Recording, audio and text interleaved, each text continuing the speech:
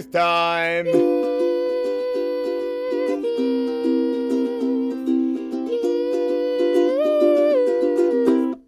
All right, if you have a Bible, please keep it open in front of you. God's word is important, and it's important you're looking into God's word and seeing if what I am saying is what God's word is also saying. So please read along on the passages that we will be reading. Recently this year, the big news that happened was that Queen Elizabeth II, our queen, unfortunately died, and she went to be with the Lord, which is a great thing. But that was a really hard thing for a lot of people because she reigned for 75 years. She started on the throne at 25. That is probably only 6-7 years for some of you. And she reigned for 75 years, and she was a good queen, and she was a kind queen. Now, I know maybe Queen Elizabeth wasn't someone you thought of a lot when it came to royalty or leadership, so I want to ask you, who is a good king or queen or ruler or leader? Who comes to mind when I ask that question? Josh said Chancellor Palpatine, so the bar's low. So discuss 15 seconds with each other. Who is a good king, queen, or ruler you know? Let's clarify that he's a good one. Who's a ruler you think of? Why is he a good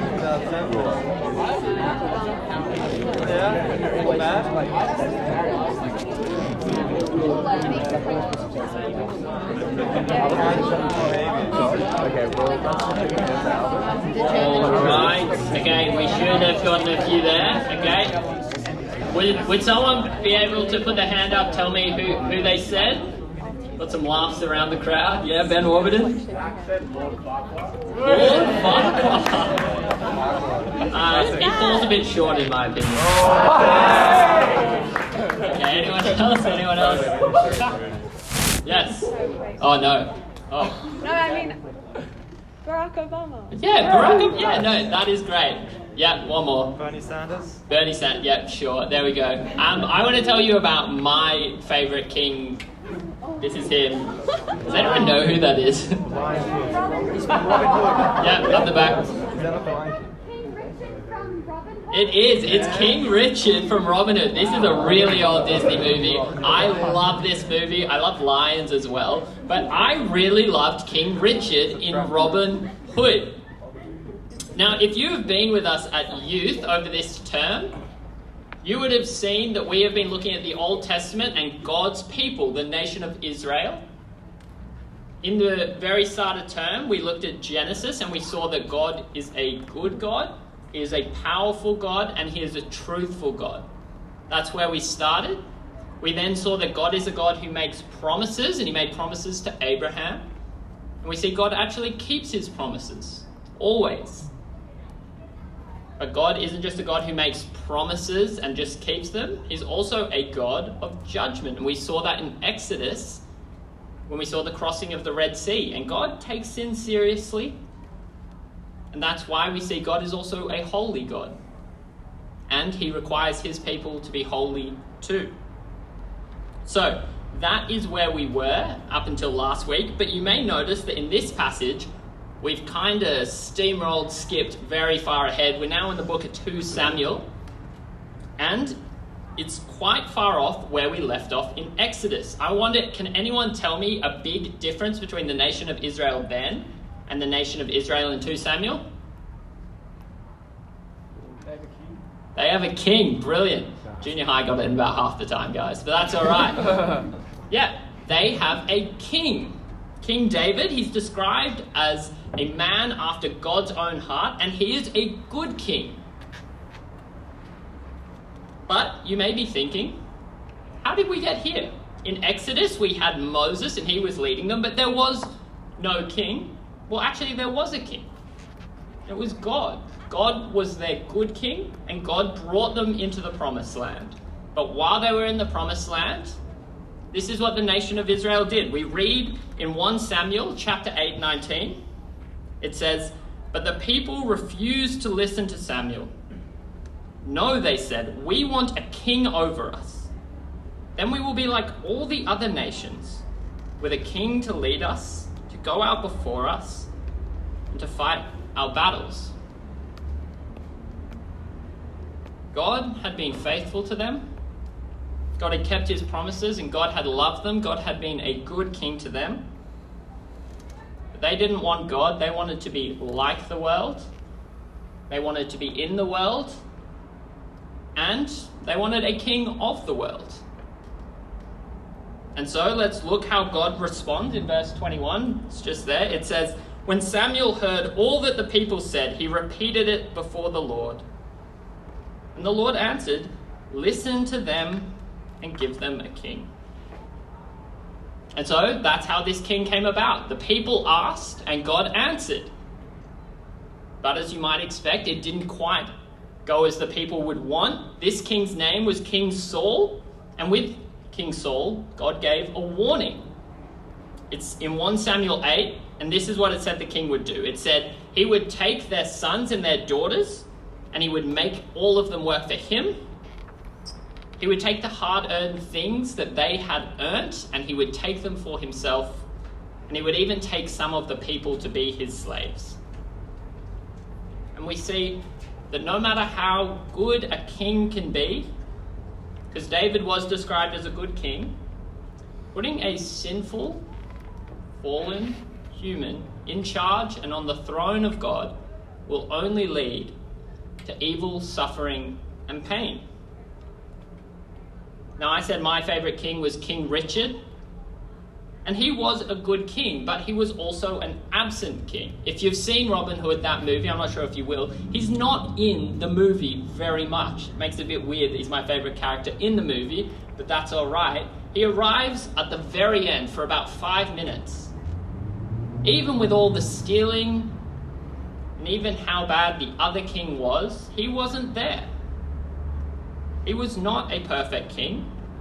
And David, even though he was a good king, a king after God's own heart, he would see a woman and he would take her and sleep with her, and then to cover it all up, he would have her husband killed.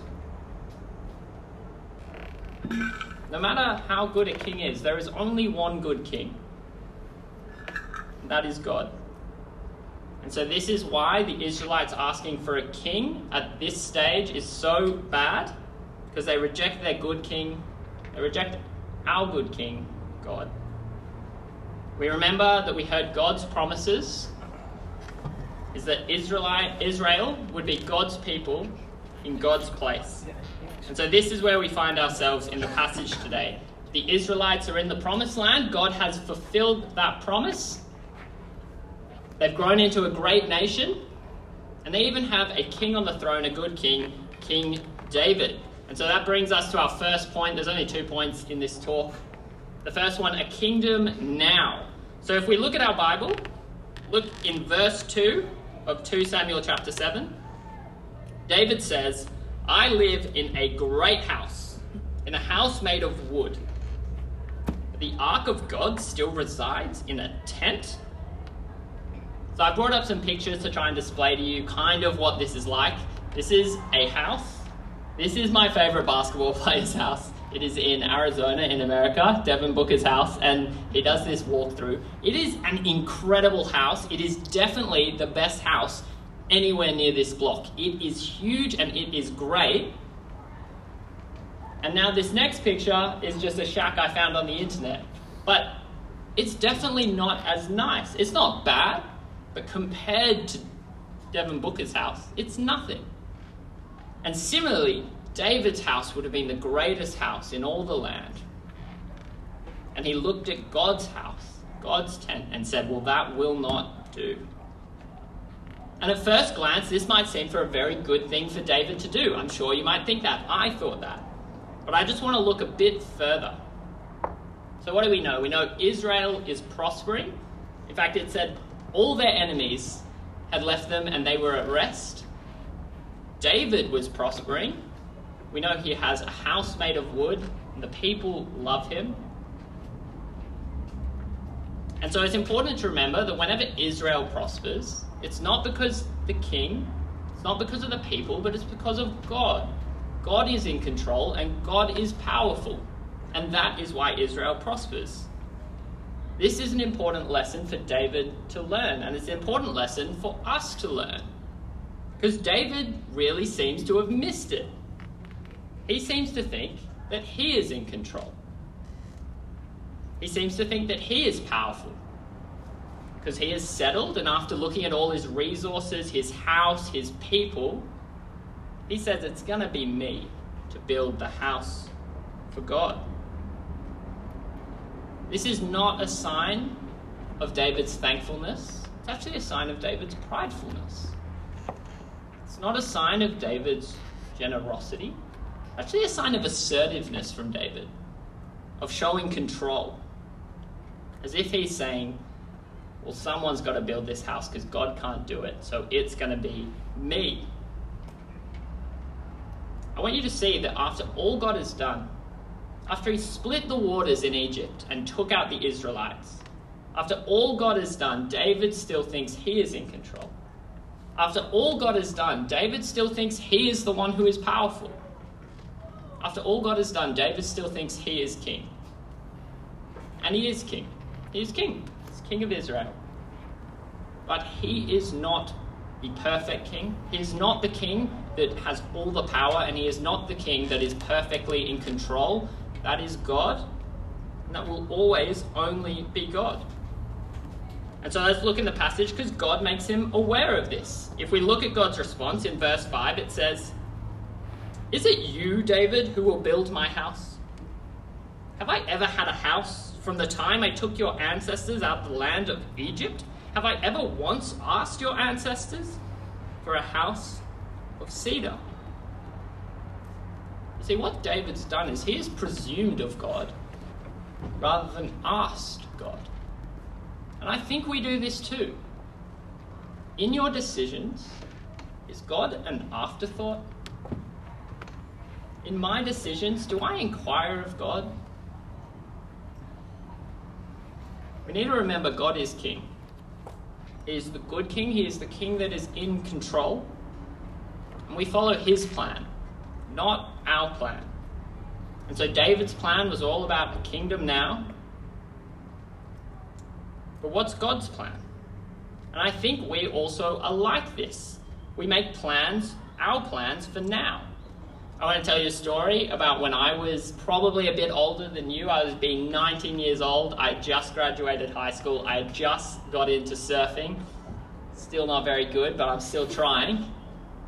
And my dream, I had this plan. Freshwater was where I like to surf, and I saw some of these houses on the water. And my plan was to make as much money as I possibly could. I wanted to buy one of these houses. I wanted to have enough money to never work again so I could just sit on the beach, play guitar, and surf all day long. And it sounds like a pretty good plan. But there is a problem with the plan, and that's that it's my plan. And I wanted to fit God into it as best as I could. But God, he was not going to fit into this house of cedar that David wanted to build.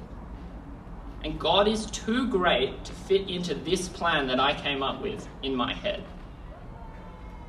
And also, God is too great to fit into any plan you come up with. There is one plan, one good plan, and that is God's plan.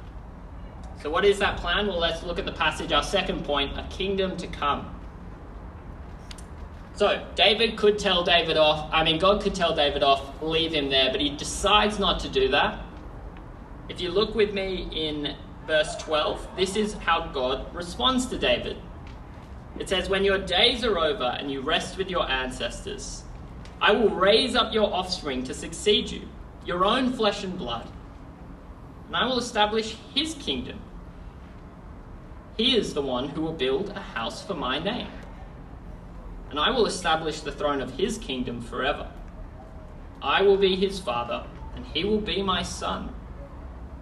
When he does wrong, I will punish him with a rod wielded by men, with floggings inflicted by human hands. But my love will never be taken away from him, as I took it away from Saul, whom I removed from before you. Your house and your kingdom will endure forever before me. Your throne will be established forever." God kind of turns it on David. He says, David, you will not build my house. God says, David, I will build your house. And I think this is a message we all need to hear. That God is the great provider. God does not need anything from you. He does not need anything from me. You see, God graciously relates to us, not because he needs us, but because he wants us. God graciously relates to us, not because he needs anything from us, but because he loves us. And God is the great provider. And so let's look in this passage what it says he will provide, and then we'll see when he says he will provide it. So what does this passage say God will provide? Well, he's going to provide a king like never before. A king who will establish a throne forever. A king who would be loved by God. Now, it's important to know that the king that would build David's house is Solomon, his son. And so this passage is talking about Solomon, David's successor. But we also need to remember that when we read the Old Testament, we have to put our Jesus glasses on. We have to read it in light of what we know about Jesus. I'm not sure if you remember last week, but Josh had the glasses. They're actually just there. Where? I really don't want to put these Put them on. I'm going Come to. on. Yeah!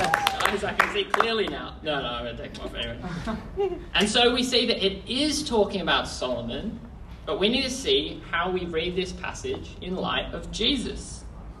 And we see this in when God says he will establish this kingdom.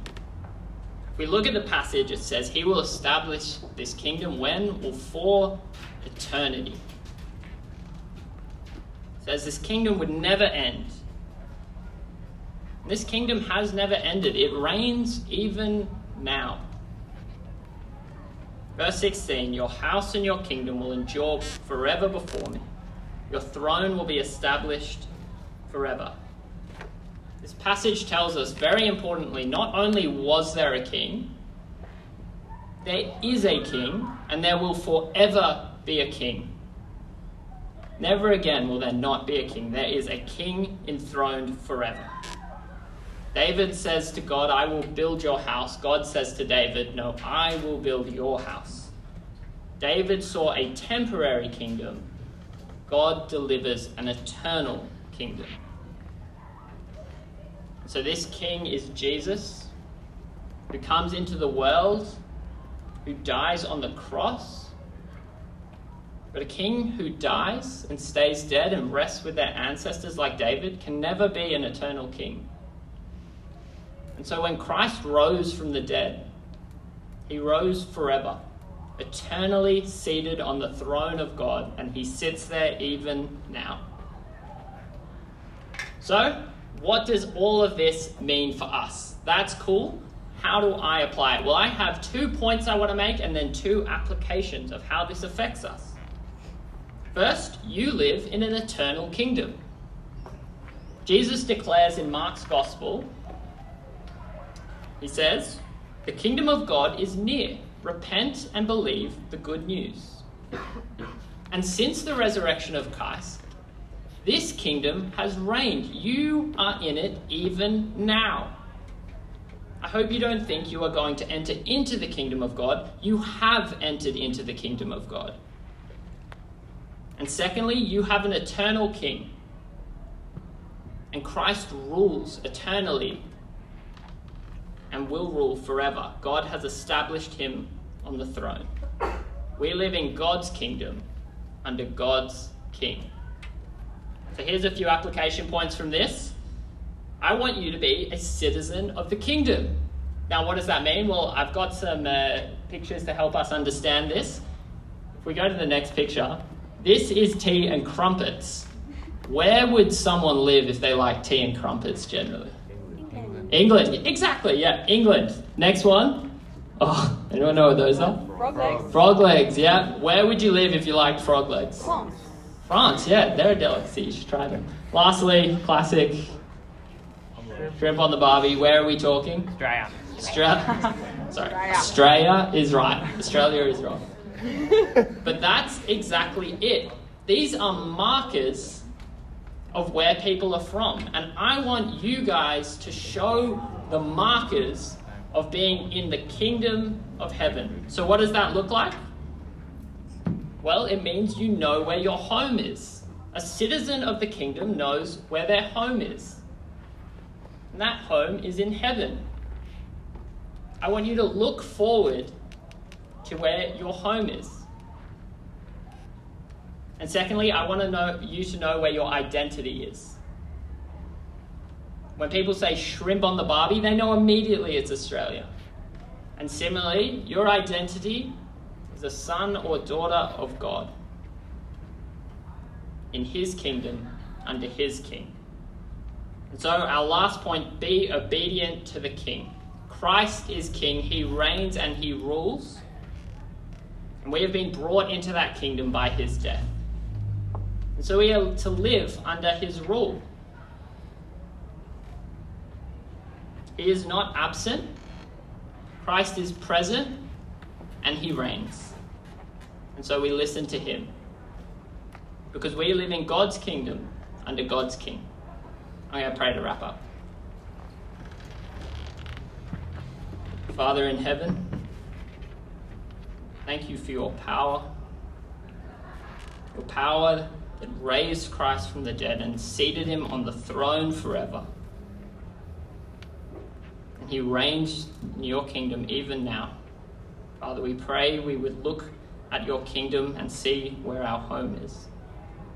We would be citizens of the kingdom, and we would show markers that we believe in Christ who died and raised, who sits enthroned in heaven, and we would share the news of your kingdom forevermore. Father, we pray your kingdom come. Amen. Amen.